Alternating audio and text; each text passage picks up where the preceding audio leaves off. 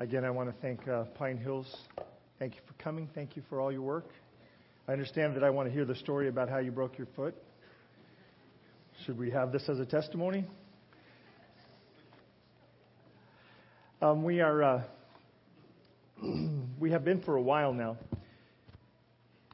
talking about the Babylonian exile, specifically as it related to Daniel. And we have moved on, and we're talking a little bit about a couple of the exilic prophets and what's going on with them. Specifically, for those of you who haven't been around in this process, we've been talking about the exilic prophets because that's the ones that relate most to us. If you think about the people who live on the earth after sin has taken over as the ruler in our planet, we live in a sort of state of exile. We've been separated from God, and we're in this moment in history where we are no longer really experiencing all that God wished for us to experience. We're not in the promised land.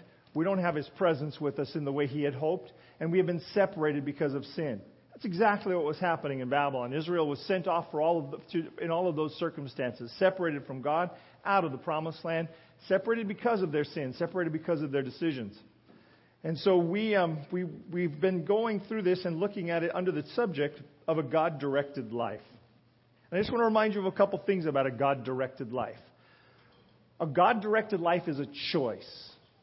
You don't happen into a God-directed life. You don't stumble into it. You don't just go with the flow and eventually you find yourself there. It's a choice. It's a choice that has to be made regularly and repeatedly.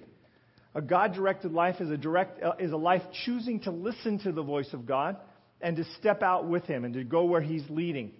So as we talk about this today, and as we think about our state as exiles, I want to invite you, if you haven't already decided, that you would make your mind up to live a life where you listen for the voice of God and go in the direction He leads. This morning we're talking about a very famous passage. It's in Ezekiel chapter 37, and it's the story of the Valley of the Dry Bones.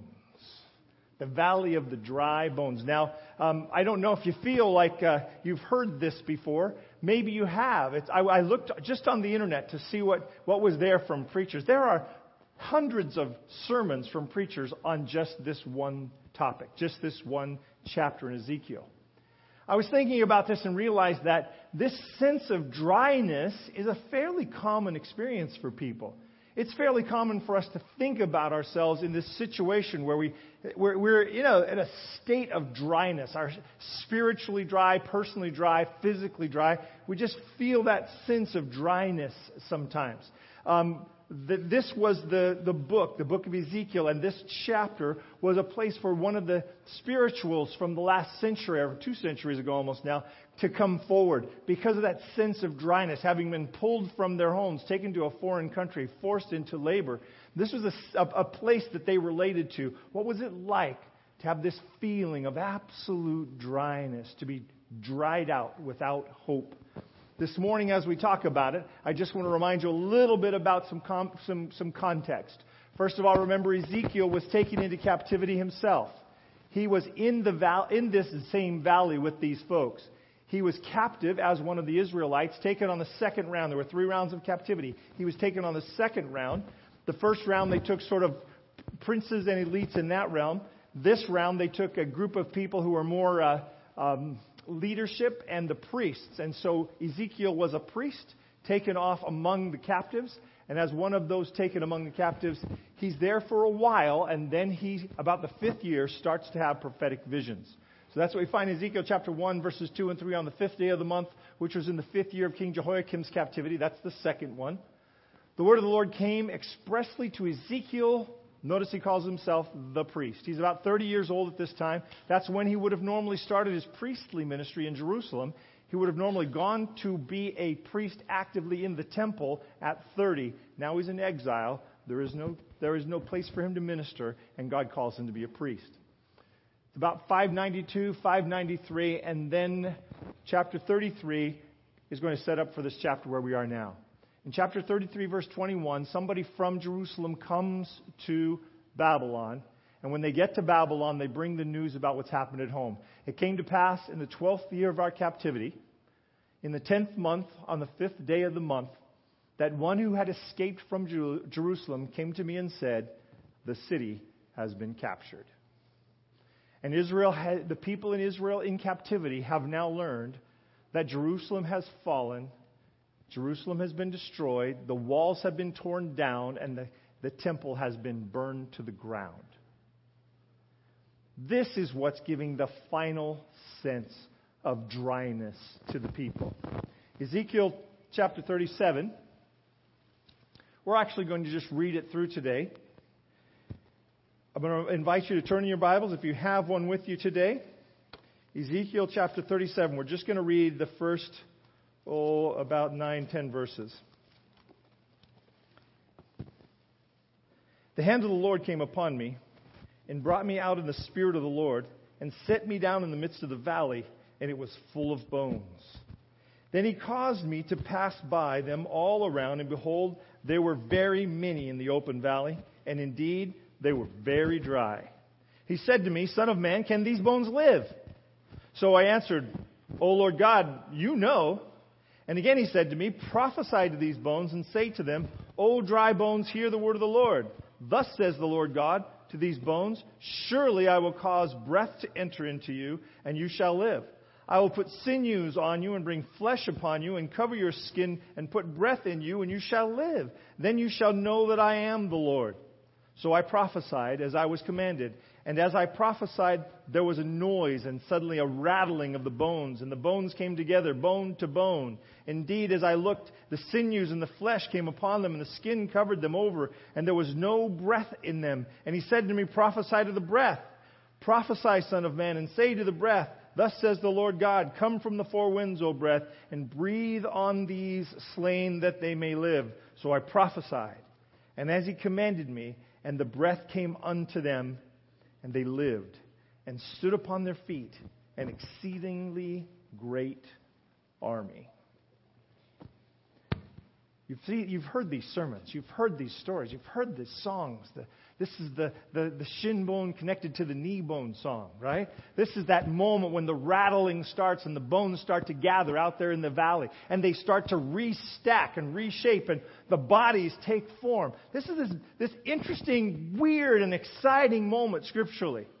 It's this prophet. Now, we don't allow ourselves to imagine the kinds of things they're experiencing very often, but just try. Imagine what it was like to be taken out into this valley. He's been led by God. He's been experiencing God's teaching and leadership. He's been listening for the voice of God for a long time. In his 30th year, he becomes a prophet. Now, several years later, the Lord rests on him with an extremely unusual experience, and he says, I'd like you to go out into this valley, or I'd like you to come with me. He takes him out into this valley. And it's full of death. It's a valley full of death. And he looks in the valley and it's so full of bones that they're everywhere. In fact, we find out later in the text that God represents this as an army, like an army that's been so completely defeated that all that's left is their bones. And they've been so neglected that their bones have sat out there on top of the ground and dried out. There's no flesh, there's no nothing. The buzzards and all the other animals have come and picked them clean. There's nothing left of them. And God asks him, Can these bones live? Can these bones possibly live? He tells him in the end of this chapter that this experience, that what he's looking on is how Israel feels. Verse 11, he says, Then he said to me, Son of man, these bones are the whole house of Israel. They indeed say, Our bones are dry, our hope is lost, and we ourselves are cut off.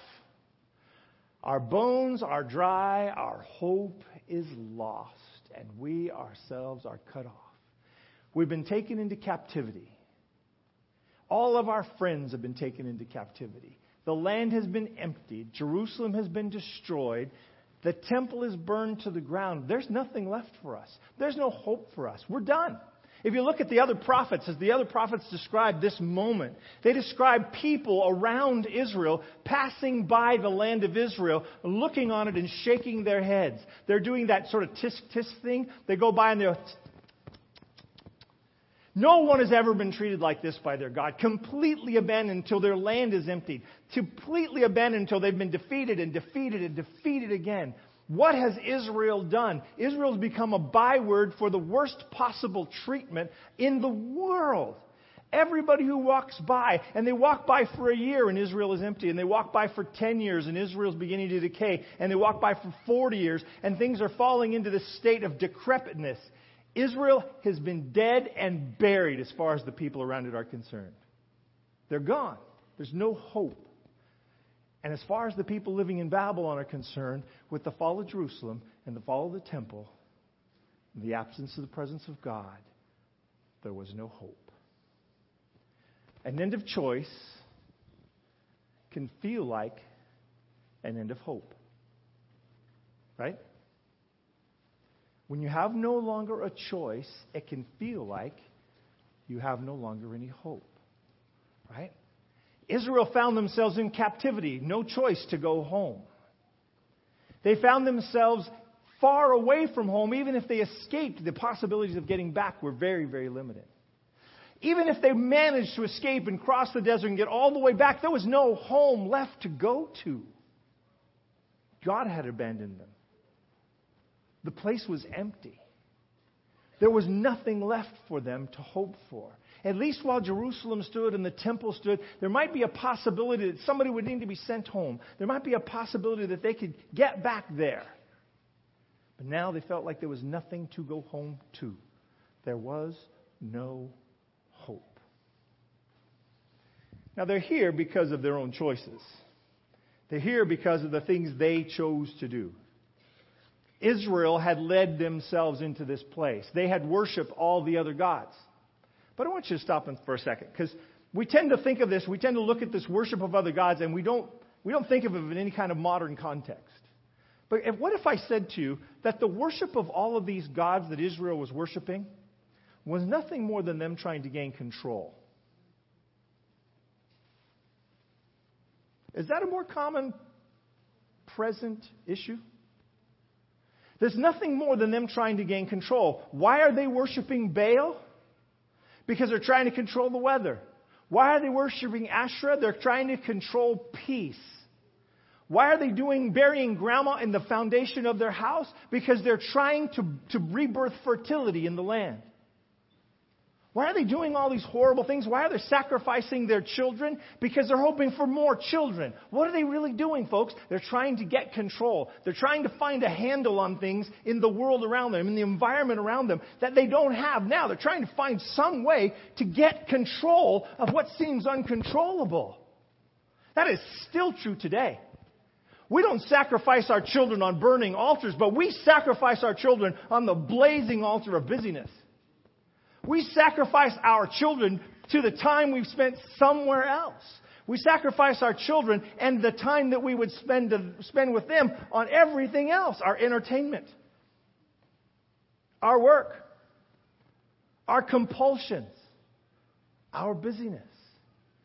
It's just as much a sacrifice of the child when the parent isn't there as it was a sacrifice of the child physically and literally then. We try really hard to get hold of our experience. We try to elevate our experience. One of the things that they would do in the worship of Baal, you would relate to, you would understand. It drew them in from their baser human passions. And we go, oh man, what a terrible thing.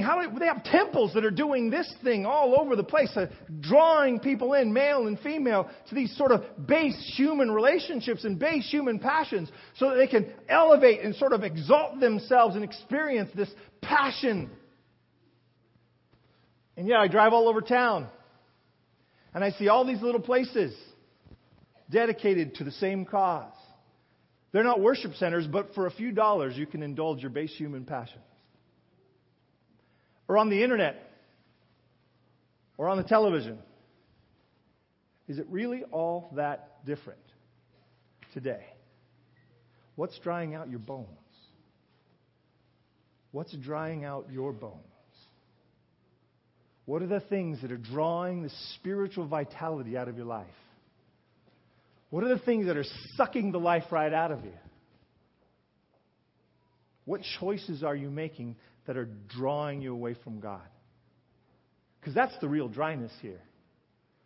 That's the real battle here. Israel's, the people who are crying out about their dry bones are alive and well and living in Babylon. But they feel this sense of distance and dryness. They feel that they can't reach God or be reached by Him. In the modern world, in our environment, it's still true. We get ourselves so wrapped up in things and busyness and activities, some good, some not good, that we're pulled away from our relationship with God. What are the things that are drying you out? Sadness can dry you out. That overwhelming sadness can dry you out. Something has happened in your life. It may have happened in the distant past. It may have happened recently. But sadness and loss can dry you out. What does a believer do with loss? We all have it. Everybody experiences it. All of us have sadness. All of us experience things that are difficult for us. What do we do when we face sadness and we start to be dried out? Anger can dry you out. Carrying around a weight of anger and frustration with someone can dry you out. But what do? We all experience it. There's always something that can make you angry. Some of us get angry faster than others. Anger can dry your life out. You know it can dry out your marriage. Unforgiveness can dry you out. Favorite sins can dry you out. You know it. You've experienced it. You feel the separation. You feel the distance. As far as Israel felt themselves far away from God, you feel that separation when you begin to allow these things to become core, central issues in your life. When they become who you are, they become defining of your character, those very things disrupt your relationship with God, and you begin to dry out. You become just like these old, dried up bones. Lifeless, helpless, hopeless, and worthless.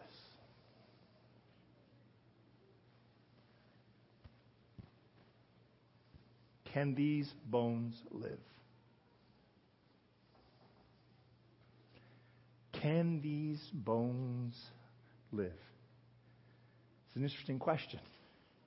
The prophet isn't going to venture in here. The prophet doesn't dive in and say, "Oh, sure, God, no sweat. You can do that." The prophet doesn't even offer the strength and the power and the authority of God to bring these bones back to life. He says, Listen, you're a prophet. You've been one now for several years. You're almost journeyman prophet territory. Here's your journeyman's test. Can these bones live? Come on, man. Come on, Elijah. Tell me, can they live? You've seen some amazing things. I've taken you all around. I've shown you Jerusalem full and empty. I've shown you the temple gone and rebuilt. I've shown you so much. Can these bones live? Elijah's answer? You know. Which is, I don't know. Now, I want to stop for a sec just on the idea that people who see you don't know you. Do you know that people look at you through their own eyes and don't understand you as a result? Do you realize that when people look at you, they don't recognize who you might be? You see, they see you as you are. They see you with your hang-ups and your mess-ups. They see you as you were designed, as you sit there in front of them. They see you with all the baggage you're carrying, and they see only limitations and brokenness. And God, on the other hand, sees potential. See, the rest of the world sees us in all of our faults and all of our bad examples and all of our bad behaviors. The rest of the world sees the exterior of us, and God sees what we might be. Can these bones live? I don't know, God. You know. I have no idea. Can these decrepit, beat up, worn out, worthless folks, can they make it? Can they live? Can there be something made of this group? I don't know, God. I don't know, God. They don't look like much to me. They're just bones as far as I can see. Go ahead. Go out and prophesy to the bones. These bones that you're looking at that don't look like they can live at all, go and prophesy to the bones. How'd you like that job? You ever had a job where you thought what you were doing was kind of foolish, kind of ridiculous? You know, they sent you out to do something and you went, really? That's my job. I'm going to go do that all day. Ever had that job? I used to sweep a warehouse, huge warehouse, every night. Every day it got dirty again, and every night I swept it. You talk about futility. And it was covered in graphite. Have you ever tried to sweep graphite? If you haven't, you should try it sometime just for fun. It's near impossible to sweep. There was no vacuum cleaner. I had a 3-foot wide broom, and I swept about a 10,000 square foot warehouse every night. Every night. And you couldn't just push this broom. You had to sweep like this. It was a constant, multiple times to move this little bit of dust out and off the floor. It needed to go away because the stuff would get up in the air, and once it went aerosol, it was a mess, and it was hard for everybody and caused problems for everything. Had to be done. But man, it felt futile. And every night to go back and look at that floor and see it again and see the same mess all over that was there yesterday. The only job I had that was worse than that was I used to have to go down below what's known as a cupola. It's the area above they were pouring steel, and the steel would sort of splash out and it would fall down into the space below and stick to everything. And they gave me a pick, and they gave us a shovel and a pick and a really lame old jackhammer, and they sent us down to pick off all the steel that had gathered on the I-beams underneath. It seemed like really good stuff, actually. It seemed like a good idea. Let it just pile on the I-beams. Let it become one big block of steel. Nope. We got to go down and chunk away and try to peel off the steel, which would, by the way, be back tomorrow. Ever had a futile job? Ezekiel, go prophesy to these bones. Go out and talk to the dry bones and tell them, hear the word of the Lord. Now, those of you who've never been a preacher, when you stand up here and it's kind of hot and the air's not moving much, people get a certain look. Even those with their eyes open get a certain look. And you feel like what you're doing is pretty futile. And you feel like, I don't think anything's getting out there. It's like a wall of glass between me and there, and it's not getting there. It can feel really futile to preach to a room full of people who are kind of glazed over. Imagine what it would be like to stand up and prophesy to an empty field full of dry bones. But that's what his job was. Ezekiel, go and prophesy to the dry bones. And there have been a lot of pictures made of Ezekiel standing up there. I gave you one of the more mild ones. He goes out and he prophesies to the bones. But I want you to remember what he said. He said to the bones, hear the word of the Lord. Hear the word of the one who is the owner and controller and master of everything. Hear the word of the Lord. Hear the word of the one who created you, who knit you together in the first place. Hear those words. He speaks to the bones, and the bones begin to gather up. And yes, the shin bone connected to the knee bone, and the knee bone connected to the thigh bone, and all the rattling. I love the picture. The Bible says, and there was a rattling out there among the bones. And as the bones began to rattle, they began to collect. Imagine what that sight was like. We can look at this stuff like, oh, it happens to me all the time. No, it doesn't. It would have been crazy. Imagine standing there in the midst of a field full of dry bone death. And all of a sudden, these things start to shake and rattle and roll and move and gather themselves up into statuesque skeletal structures. And now he's surrounded by Halloween on every side. You could say Halloween, you could say the biology lab. It doesn't matter. Either one. There's skeletons all around him. They're just, all the bodies have gathered together. And then the sinews begin to attach to the body. And now he's getting the ultimate biology lesson. He's watching God knit back together the physical form of a human being. He's watching the sinews begin and the muscles attach and the skin gather and hair grow out on once skull, bone, dry, bald heads.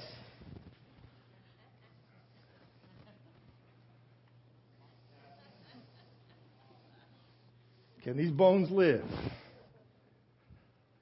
And there they stood, full form, full stature, no breath. The word of the Lord knit the body back together in proper order. But what happens next brings life. He says, prophesy to the breath. And he calls the breath from the four winds, and the breath comes in and fills them. Is this ordinary air? Is air just blowing into these people? Did they just get a fan?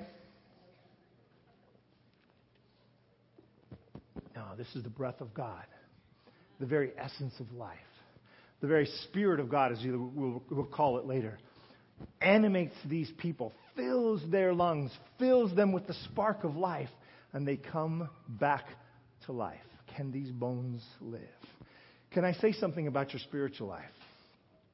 If your spiritual life has gotten dry, if your spiritual life feels like you're a great distance from God, if your spiritual life is starting to struggle, if you've got anger issues, if you've got forgiveness issues, if you've got a sin problem, if there's something pulling you from God and you're starting to dry out spiritually, you know God has been confronting you with something over and over and over again. It's the God-directed life. You're just not taking direction.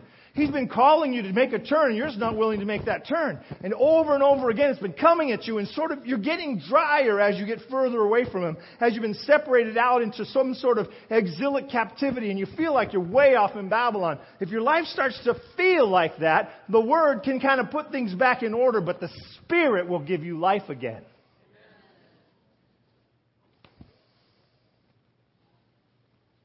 You see, in the Adventist Church, we love the Word. We love the Word. We're almost idolatrous about the Word. We love the Word. And the Word will put you back and put you right and get your stuff back together. It will tell you where to go and how to walk. It will tell you how things are supposed to happen. It will help you get your spiritual stuff in order. What it won't give you is the spark of life. You can be as dead and dry as the Pharisees Jesus preached to, and who knew and aligned themselves so completely with the Word. There was no question that they were following the instructions. He said to the Pharisees, you search the Scriptures, for in them you think you have eternal life. What's the implication? It's not there. They are those. They are that which speak of me. You want to see your life change from just an orderly stack of bones that aren't going anywhere and see the spark of life get back into your spiritual life? Get a relationship with Jesus that is spiritual, that you know Him, that you're connected to Him. Begin to pray daily. Begin to seek Him out every day. Begin to worship. Begin to listen to music that moves you. I don't care what kind it is. Listen to music that moves you spiritually. Go to God on your knees, confessing your sin, confessing your anger, confessing your frustration. Begin to thank God for the things that are hard for you. It is a blessing to be in a place where you cannot pull yourself up. It is a blessing to be in a place where you cannot help yourself anymore. It is a blessing to only have the ability to rely on God. That is a blessing. We don't think it is, but when that happens, then we know what it means to trust in God and see Him come through. Can these bones live? Yep. They can. They can. And some of us have to be so completely dried out that we have no other option. Laying on the ground, unable to move, before we're ready to hear the voice of the Lord and accept the movement of His Spirit.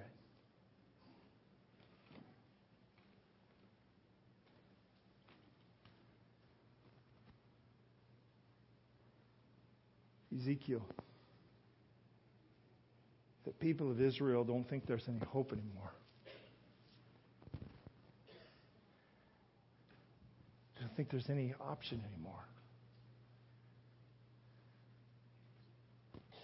They don't think I'm listening anymore. Ezekiel, tell the people of God, as long as there's a God, there's hope. No matter how dry you feel, no matter how far away from God you feel, there's hope as long as there's a God. Ezekiel, can these bones live? Yes, they can. Can God bring life where there was nothing? Yes, He can. Can God create life out of nothing? Yes, He can. I don't know where you are. I don't know what's drying you out. I don't know what's killing you. Some sin has dragged you down to the point where you don't feel like you can even speak to God about it anymore. He's waiting. He's waiting to talk to you. He's waiting to talk to you like the most loving, compassionate Father you've ever heard of in your life. That's who He is. He says, come on, sit down on the couch. Let's talk about it. Come on, let's work this through, you and I. I'm not throwing you out of the family. I'm trying to help you become stronger in it. I'm not trying to keep you out of heaven. I'm trying to get you home. Come on, sit down next to me. Let's talk about it. You've got some anger issues. You've got somebody you wish there was an eternal burning hell for. You don't ever want to let them go. You don't ever want to see them get any mercy or grace from God at all. Every time somebody brings up grace, she says, grace for everybody but her, grace for everybody but him. You got somebody you really want to see punished.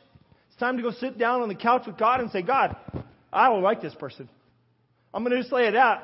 You know what happened. I really would like you just to judge the hell on them. As much of it as you can give them. And not get up off the couch until you can walk away saying, God, if my need for justice comes between them and eternal life, I don't need justice. That's what forgiveness looks like.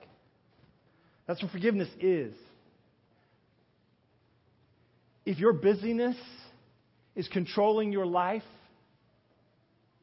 if your busyness is controlling your life, can you stop busyness and start looking for fruitfulness? So we get busy with a lot of stuff that don't produce any fruit. We get busy with a lot of stuff that doesn't do anything. There's nothing fruitful in it. It doesn't do anything for the kingdom. It doesn't do anything for our spiritual life. It doesn't do anything for our family. It's just busyness. We need to have and do less junk. And spend more time focusing on what keeps us fruitful and what really is meaningful in our lives. That busyness will dry you out. You will lose your way spiritually. Some of us have gotten so accustomed to the accolades of the world that we think we belong here. Some of us have gotten so accustomed to the accolades and the uplifting of the world around us, we think this is actually home. It's a really big temptation for us to fall into a place where we are loved by the world and we are loved by the people around us, and we are getting so many accolades and so many blessings and so many things coming our way, personal and financial and emotional. They're filling our cup. Our cup's so full there's no place for God in it anymore. We've become so blessed that we think this is home. We like it here. We don't need heaven. That'll dry you out spiritually.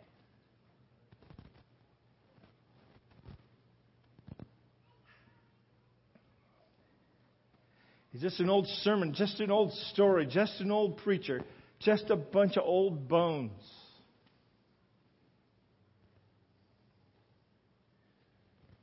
But there is a day. There's a day in your life when God is calling you to be animated. Calling you back from the brink of dryness. Calling you into the refreshing presence of the Holy Spirit. Calling you to stand next to Him, to lift up your heart with His and sing praises and thanksgiving to God. There is a day, and that day's today because it's always today. This story ends with God saying to Israel, hey, I want you to know, you just go tell the people that I'm going to send them home. They can't see it now. They can't even believe it now. They don't even understand it now, but I'm sending them home. He says, I'm sending them home, and then they will know that I, the Lord God, have done this thing. I challenge you. If dryness is entering your spiritual life, don't let it be normal for you. Don't let it be acceptable to you. Pray. Study if that's what turns you on, but make sure it's just to turn you on, not just to learn something. Be in the presence of people who uplift you spiritually. Be with people who pray for you and with you. Sing. Be thankful. Practice thanksgiving. It is so easy to get walled in by our critical natures. It is so easy to just think negatively about everything and speak negatively about everything. And every time we do, we put a little more dryness into our life. Like pouring sand into our food. Practice thankfulness. Practice thankfulness. Worship. Every day, stand before God and sing His praises. Every day. Find music that lifts you toward God. These are the things that give you back the vitality of your spiritual life.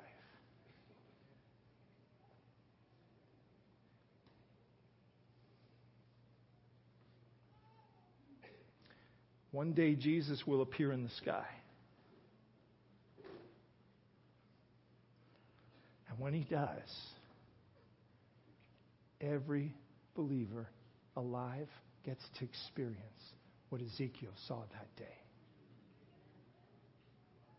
Where the dry bones live. Where the people of God gathered from all over the planet, re-knit together, begin to rise to meet Him in the air. And those who are alive and remain are transformed in a moment, in the twinkling of an eye, at the last trump. Amen. And they too rise up to meet Jesus in the air. Whole, healthy, refreshed, as we were meant to be, as God designed us to be, so that we might be with Him forever. There's a day when all of these dry bones get animated again.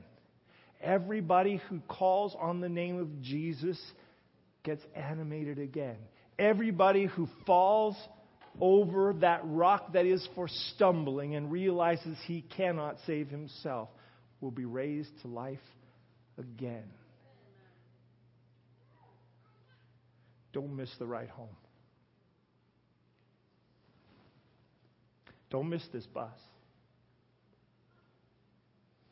Don't miss it because you become so attached to something here that you think this is home.